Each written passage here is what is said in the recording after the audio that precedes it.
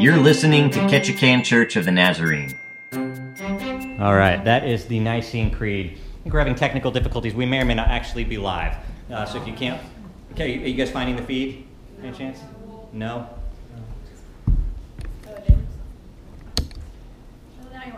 Now? Oh, hi, everybody.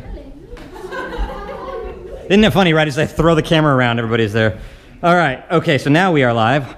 And so you guys can click to share that feed. If you have your Bibles, would you go ahead and grab them? We're going to be in a few different places today. Last time we studied Jesus, right?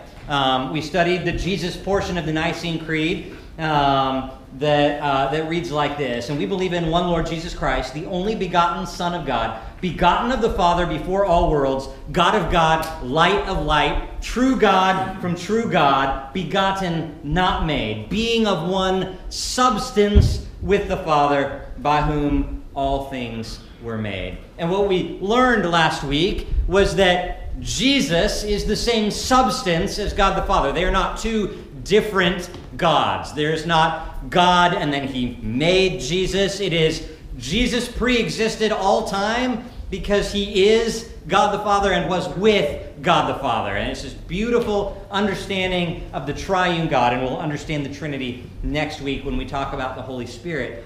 But there is so much to discuss about Jesus that I thought I can't do it in 1 week. I literally can't talk about Jesus enough in 1 week. So I have devoted my whole life to talking about Jesus. But for this series, we're breaking up the Jesus paragraph into two. And today, we're going to study this portion.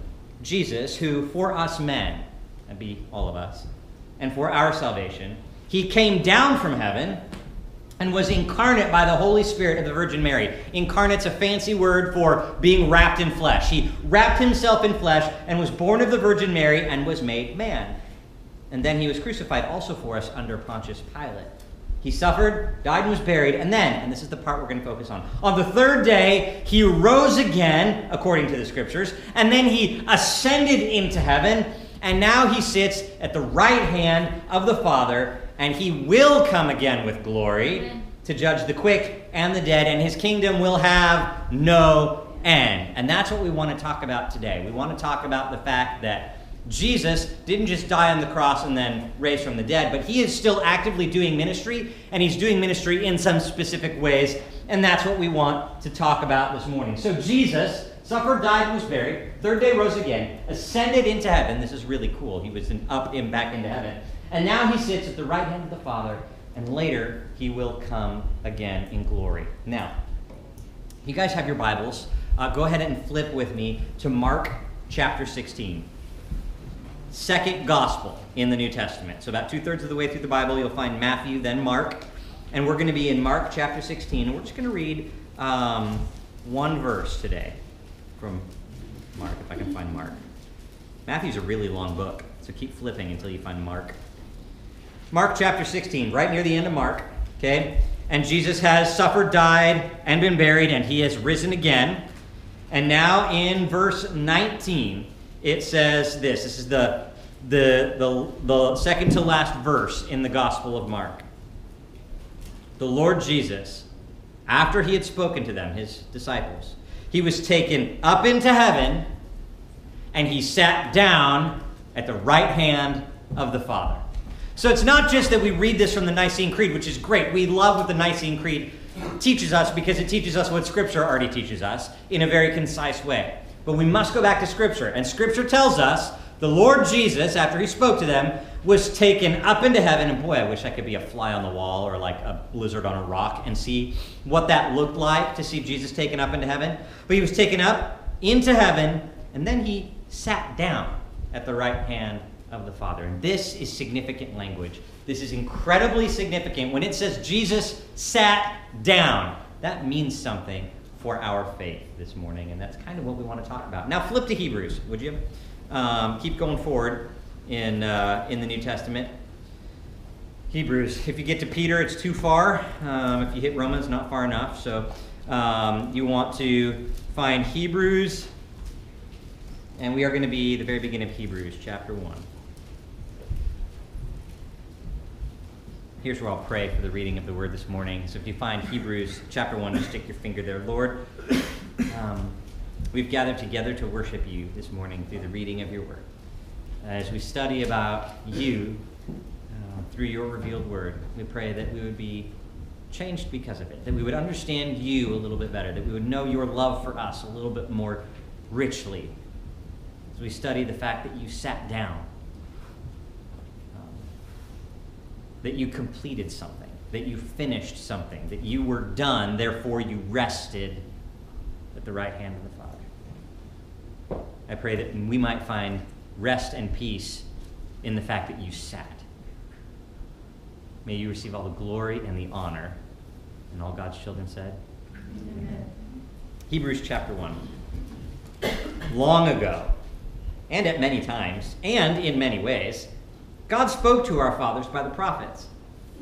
But in these last days, he has spoken to us by his Son, capital S, Jesus Christ, whom he appointed the heir of all things, through whom also he created the world. Here we go again, understanding the depth of who Jesus is, the Son of God, and also the one by whom all things were made. And Jesus is the radiance of the glory of God, and the exact imprint of his nature, this very same substance. That's what that language means. And he upholds the universe by the word of his power. Not just for a moment. Think about what that sentence means. He upholds the universe by the word of his power. How many of you can uphold anything with the word of your power? Say to a star, stay in its place. Command a paper airplane to fly longer, right? Because mine just nosedive. Even as much as I cheer one on and fold one on. If I throw a paper airplane, I can't be like, keep going! It doesn't. Gravity, okay? Right? Gravity. But Jesus upholds the universe by the word of his power. All Jesus has to do to sustain the universe is say, so be it. And it is sustained. I mean, that's how he created in the beginning when we read, through whom he created the world, right? Jesus created the world by speaking. The word of God said, let there be light. And there it was. Right? It didn't exist before then. There it was. The word of God said, planets. There they were. Fish. Poof. Right? All by his word. His word is so powerful that it creates something out of nothing. And then he uses that word to uphold the universe. And his word is truth, and his word is life. And it is that truth and that life that upholds everything that we know. Let's continue. Now, after making purification for sins, dying on the cross for the sins of the world, Jesus sat down at the right hand of the Majesty on high, having become as much superior to the angels as the name he has inherited is much more excellent than theirs. Jesus did work and then sat down. How many of you have done physical labor at any point in your life? Really hard work, yard work, your parents made you do work, right? Blaise is like, yeah. When I was in the summer before we got married, I needed money because I was poor and getting married. And I worked for one of those companies, you guys, a temp agency, where you can go and they give you whatever job they happen to have on hand that day, and you just say yes because you need the job, right? And so I went in and they said, hey, actually they called me because I was on the list. They said, hey, we've got a job for you. We need you to drive to this ranch and they're going to give you work for the day, $12 an hour. And I said, that is fantastic. I will be there. So I went to this ranch and I dressed up, in my work pants and my work boots, right? And I showed up and the lady greeted me. She goes, okay, I've got a job for you to do. It's going to take you all day to do it. Do you see over on that side of the field that small mountain? I said, yeah. She goes, when you get closer, it'll get bigger. I said, and it's all gravel. And there'll be a wheelbarrow and a shovel. And I need you to take that and move it over there. And this doesn't tell you how far that was. It was really far. Really, really, really, really far. And it wasn't traveling over a road, it was traveling over pasture lands. Bumps and the ground, and soft and bumpy in certain places. There were big rocks. I had to navigate this wheelbarrow. And if any of you have tried to carry gravel in a wheelbarrow across soft earth, it is not easy, right? And at that point in time in my life, I was young and strapping, right? And it was challenging work, okay? I did not make much of a dent in that. I worked hard, right? In shoveling into the wheelbarrow and going and dumping it. To this day, I have no idea why I had to do that. I'm sure it serves some greater purpose, I hope. Otherwise, I don't know. It was an exercise in discipline for me all day long, back and forth, back and forth. By the end of the day, I was so bloomin' tired. My arms were aching from the shoveling. My back was aching from the shoveling. My legs were aching from lifting that wheelbarrow, and that was heavy. And moving it across, and then occasionally it tipped over, and so you had to shovel all the stuff back into the, you know what I'm talking about, right? Hard work. So I got home that night, and I showered, and then I sat down. Oh, glorious chair that supported my body weight, and I did not have to move a muscle after that. I sat down and I rested because my work was done. Now, when we read in Scripture, in Hebrews, when it says, after making purifications for the sins of the world, he sat down at the right hand of the Majesty on high, that's kind of the image that we are looking at. Jesus wrapped himself in flesh, came to earth, poured himself out for us, teaching us about the ways that God loves us, healing people, spending lots of time doing things for other people, and then ultimately willingly going to the cross and dying on it in our place for our sins, being buried. And then he came back to life, and I don't know how much energy that takes, but I can't do it, so a lot, I'm assuming. Okay? He brought himself back to life, right? And then he did some more ministry with his disciples, and then he rose, went back into heaven, and his work was done, so he sat down. Jesus' purpose in coming to earth was to pay the penalty to cover the gap between our sinful nature and the holiness of God. And that's something we can't traverse on our own. Scripture tells us that the natural man, the man who is in sin and hasn't accepted Christ, cannot cover that gap, cannot get there on their own. We needed a mediator, and that's why God came, wrapped himself in flesh. He was the mediator, taking God's hand and our hand and saying together again, this is the way it should have been. And when that atoning work was done, and he sat down at the right hand of the Father, he said, guess what? Sinful humanity and holy God can now be together again, and there is nothing that separates you from the love of God in Christ Jesus. The work was done. In fact, when you read in the gospel accounts of the crucifixion, Jesus says a few things on the cross while he is suffering and dying. One of the things he says is the word tetelestai. And the word tetelestai means it is finished. It's one of the very last things Jesus said, and it's an interesting word, tetelestai, because it has a couple different meanings. One is a commerce term. So if you had gone to the bank and you had borrowed money from the bank, and you had done what you did with that money, and then you earned your profit back, and you go back to the bank and you take them their money plus interest, and you say, tetelestai, I have paid my debt in full. Here's your money back. So it's a commerce term saying the debt, the money, the whatever was held against me is now paid back in full. It was also a servant's term.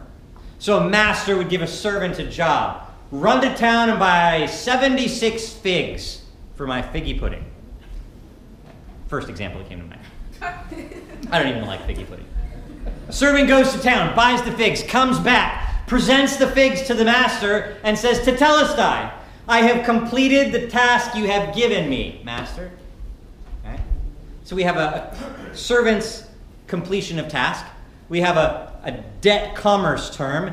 And then thirdly, the way this was used was once a year on the Day of Atonement, the high priest would say, we need a spotless lamb for the sacrifice.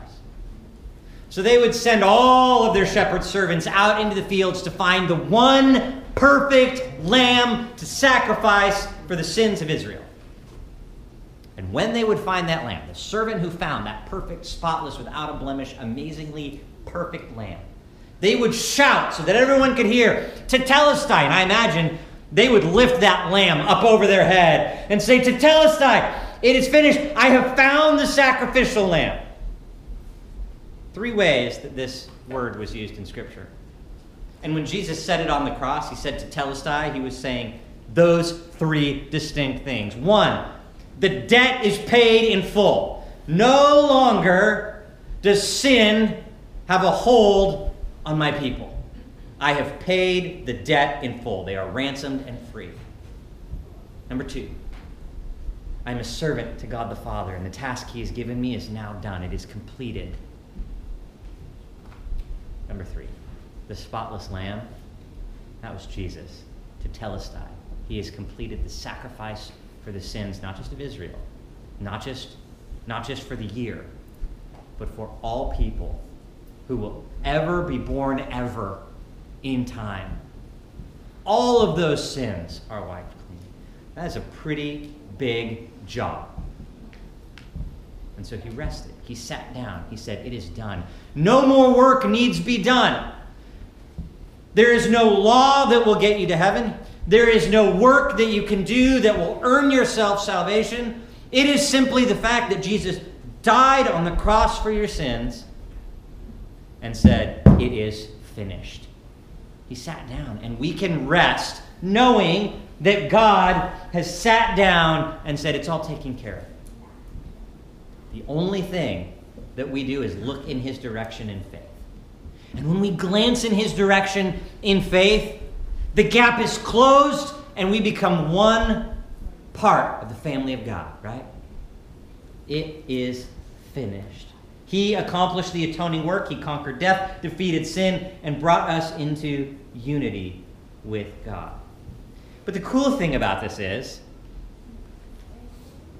right now, somewhere in heaven, I don't even know how to describe that to you. Like, we often look upwards and think like above the clouds, but I've flown in airplanes, right? And I used to think, like, when you were little, did you ever think that above the clouds was like a little puffy cloud city where Jesus was? Am I the only one that ever thought that? No, I thought that. Okay, good. Thank you for not leaving me alone there, Blaze.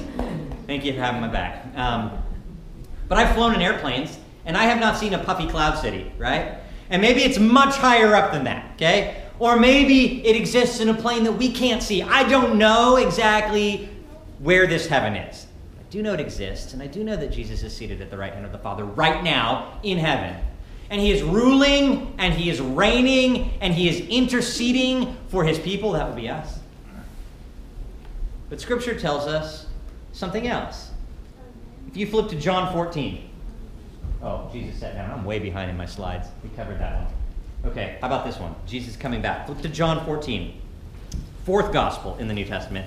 Matthew, Mark, Luke, John. If you've hit Acts, you've gone too far. John 14, verses 1 through 3.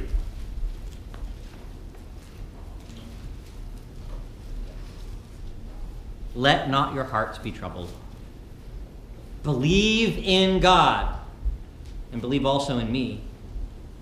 Jesus says, in my Father's house there are many rooms. And if it were not so, would I have told you that I'm going to prepare a place for you? And if I go and prepare a place for you, I will come again, and I will take you to myself, so that where I am, you may also be. Isn't that great? So there's this thing that Jesus does, where he dies on the cross for the sins of the world, and he completes the atonement, and we're all part of the family of God, should we profess our faith in Christ, right? And he sits down, and it's all done. But then he says, there's something else I'm going to do. I'm going to come back for you. I'm going to take you to be with me. I have made a place just for you. Jesus is coming back one day. He has not gone to heaven never to intersect his life with our life ever again. No. He is an active, passionate Father God who loves us so deeply. And he said, listen, I did my work on earth and it's completed. And now I'm going to go up and I'm going to rule and reign from heaven. But one day, at some point in time, I will come back and I will bring you home with me. And there will be a place for you at the banquet table in the kingdom of God, where you will feast like an heir of God. That's pretty cool. There will be a room for you in the kingdom of heaven, designed just for you. I mean, I'm not reading into this. Jesus says, there is a house with many rooms, and I have prepared it for you. Not like you general, but you specifically. Jesus has a place for you specifically in the kingdom of God. And he will come back and he will lead us there. We can't get there without him. He's the only way, the only truth, the only way to life. And he extends his hand. He says, Tetelestai, I've finished it all, so grab my hand. Let me take you to something that is far more glorious than you could ever imagine it to be. I have a room waiting for you. And we don't know when he's coming back. This is the tricky part. This is the part that people get caught up on. Like, there's all kinds of books that are like Bible code books, and if you take the 7th word and the 6th letter of that word and you add it all together, you get some sort of number. Okay? The scripture is very clear. Jesus is coming back, and we don't get to know when. So let's not spend our time worrying about the date and the time, but rather, let's spend our time in something far more profitable. If we believe that Jesus is the Son of God who wrapped himself in flesh and came to earth, poured himself out in ministry, died on the cross, said Tetelestai, sat down at the right hand of the Father, and then said, one day I'm coming back, then we must live according to that belief. And if you are a believer in Christ, if you are one that says, my hand is joined with Jesus' hand and God the Father's hand, and we're all one happy family, then we must live knowing that Jesus is coming back. We have hope. But if we stop there, we are stopping short of the ministry of Jesus Christ. It is not enough that we say, God's got a home for me. I'm so glad I get to go live in that kingdom with the Father. How selfish is that? We know Jesus is coming back. We know he died for the sins of the world. And we know people who do not know Jesus. Our theology has to impact our reality. And the reality is we all have friends and family members who do not yet know Jesus. And if when Jesus says, I am coming back soon, and he does multiple places in Scripture, I'll be back soon for you. And if that soon is tomorrow, and we have not shared our love for Jesus and Jesus' love for us and Jesus' love for our neighbor with our neighbor, when Jesus comes back, where will that leave our neighbor? As Christians, it's great to have theology that says, I'm saved, my sins are forgiven. We have to go one step further than being a saved Christian, and we need to be a sent Christian. We need to be a Christian that recognizes that there are people out there that are disconnected from God, whom God loves, whom God has called to be his children, whom God has said, I died for their sins, and I said Tetelestai over their life. But now the church is the sent one. Now we are the incarnation of God's love in their life. We are wrapped in flesh, right? Because we are here, intangible people. And God has sent us into the world to go minister in his name. To tell people, God loves you. God died for you. God rose for you. That's important. We should put that in there, right? And God is coming back for you. So will you look in faith at Jesus? I spent the past week at a district assembly. It's all the pastors in the state of Alaska for the Church of the Nazarene. We gather together and we sing songs and we worship and we study the Word of God, and we hear from a missionary speaker, and we hear from a Sunday school speaker who teaches us how to disciple even more, how to be intentional. And it was so funny, they didn't connect the themes of the days. There was no overarching theme. It's like the missionary day had a theme and the Sunday school day had a theme. You ever been to a conference like that and they actually have a theme? So the missionaries, or the Sunday school's theme was light a fire. Right? We're going to light a fire. Right? Just a little spark, light a fire. Catch on fire for the Lord. Missionary speaker, put some water in people's hands. I chuckled to myself because I think those are both great examples. You want to be a cup of cold water for people, and you want to light a fire in them. So take which one you want, okay, and run with it. But don't be content to be a Christian that says, I've been saved and I'm going to heaven one day. Now I will sit down. Because our work here is not done. Because God's work here is not done. You know how many people in Ketchikan don't yet know Jesus as Lord and Savior? The majority, right? We have about, just shy of 14,000 people in this town. And I've been preaching this for 5 or 6 years, ever since I've been here. It's only about 1,200 people that go to church. And we know that not everybody who goes to church is a believer. Right? We have a lot of people in this town, close to 13,000 people, that are disconnected from Jesus. And if Jesus fulfilled his word and showed up in 3 minutes at 12:05, our island, the people on our island, would not have eternity with Christ. Church, we got work to do. Our theology has to impact our reality. We have to know that we are saved and then go take that knowledge to people who are thirsty for a cup of cold water, right? Or who have no spark in their life and need the hope and the warmth that Jesus brings. Go light a fire or throw some water on somebody. I don't care, but go do something in the name of Jesus for somebody. You know what I mean? This is how this impacts our life. More than just us, for other people. I'm going to go ahead and close in prayer. The worship team is going to come lead us. And this time that we sing and that we worship might be a really good time for us to consider how we are sent ones.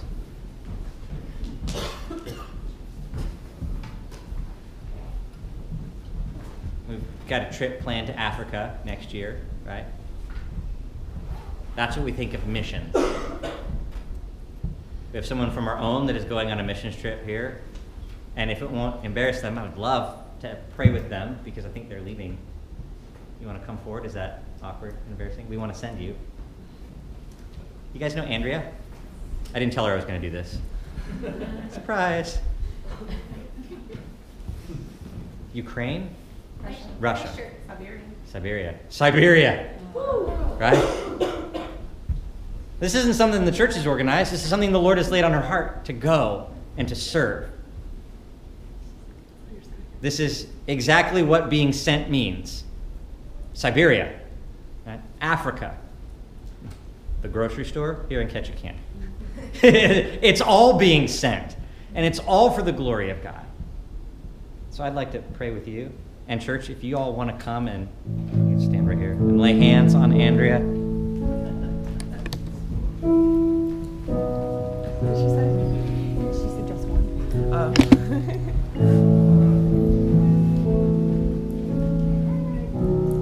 Lord, we're thankful that you sent your Son to this earth to die for the sins of the world, to raise again from the dead, conquering sin and death forever for all people, that you went to heaven and you've made a place for us, and that, Lord, you've called us to call other people. Thank you for Andrea and her willingness to go, to hear the call and to say, it's expensive and it's scary, and I don't know the people I'm going with, but I'm going with Jesus. Thank you for providing for her. Thank you for the team that you're sending, that you've crafted to do medical missions, to heal people's body in the name of Jesus. May that open a door for gospel conversation so that not just bodies are healed, but souls are mended by the blood of Christ. I pray that you'd encourage her heart as she prepares. I pray that you'd encourage her heart as she travels. I pray that you would keep her strengthened spiritually and physically and mentally for the work that you have prepared for her. I pray you keep her on her toes, that you'd surprise her with your grace, with your mercy, and with circumstances that are far larger than she can do on her own. Lord, I pray this for all of us as well. Our hands might be on Andrea as we send her to a remote part of the world. But you've called all of us to go.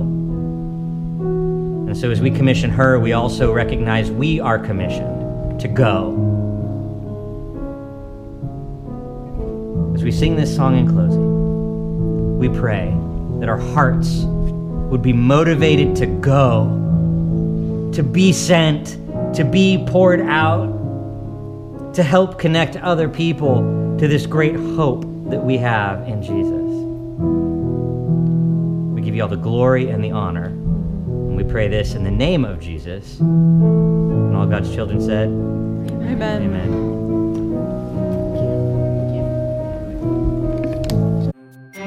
You've just heard a message from Ketchikan Church of the Nazarene. To learn more about our church or to support our ministries, you can visit ktnnaz.org.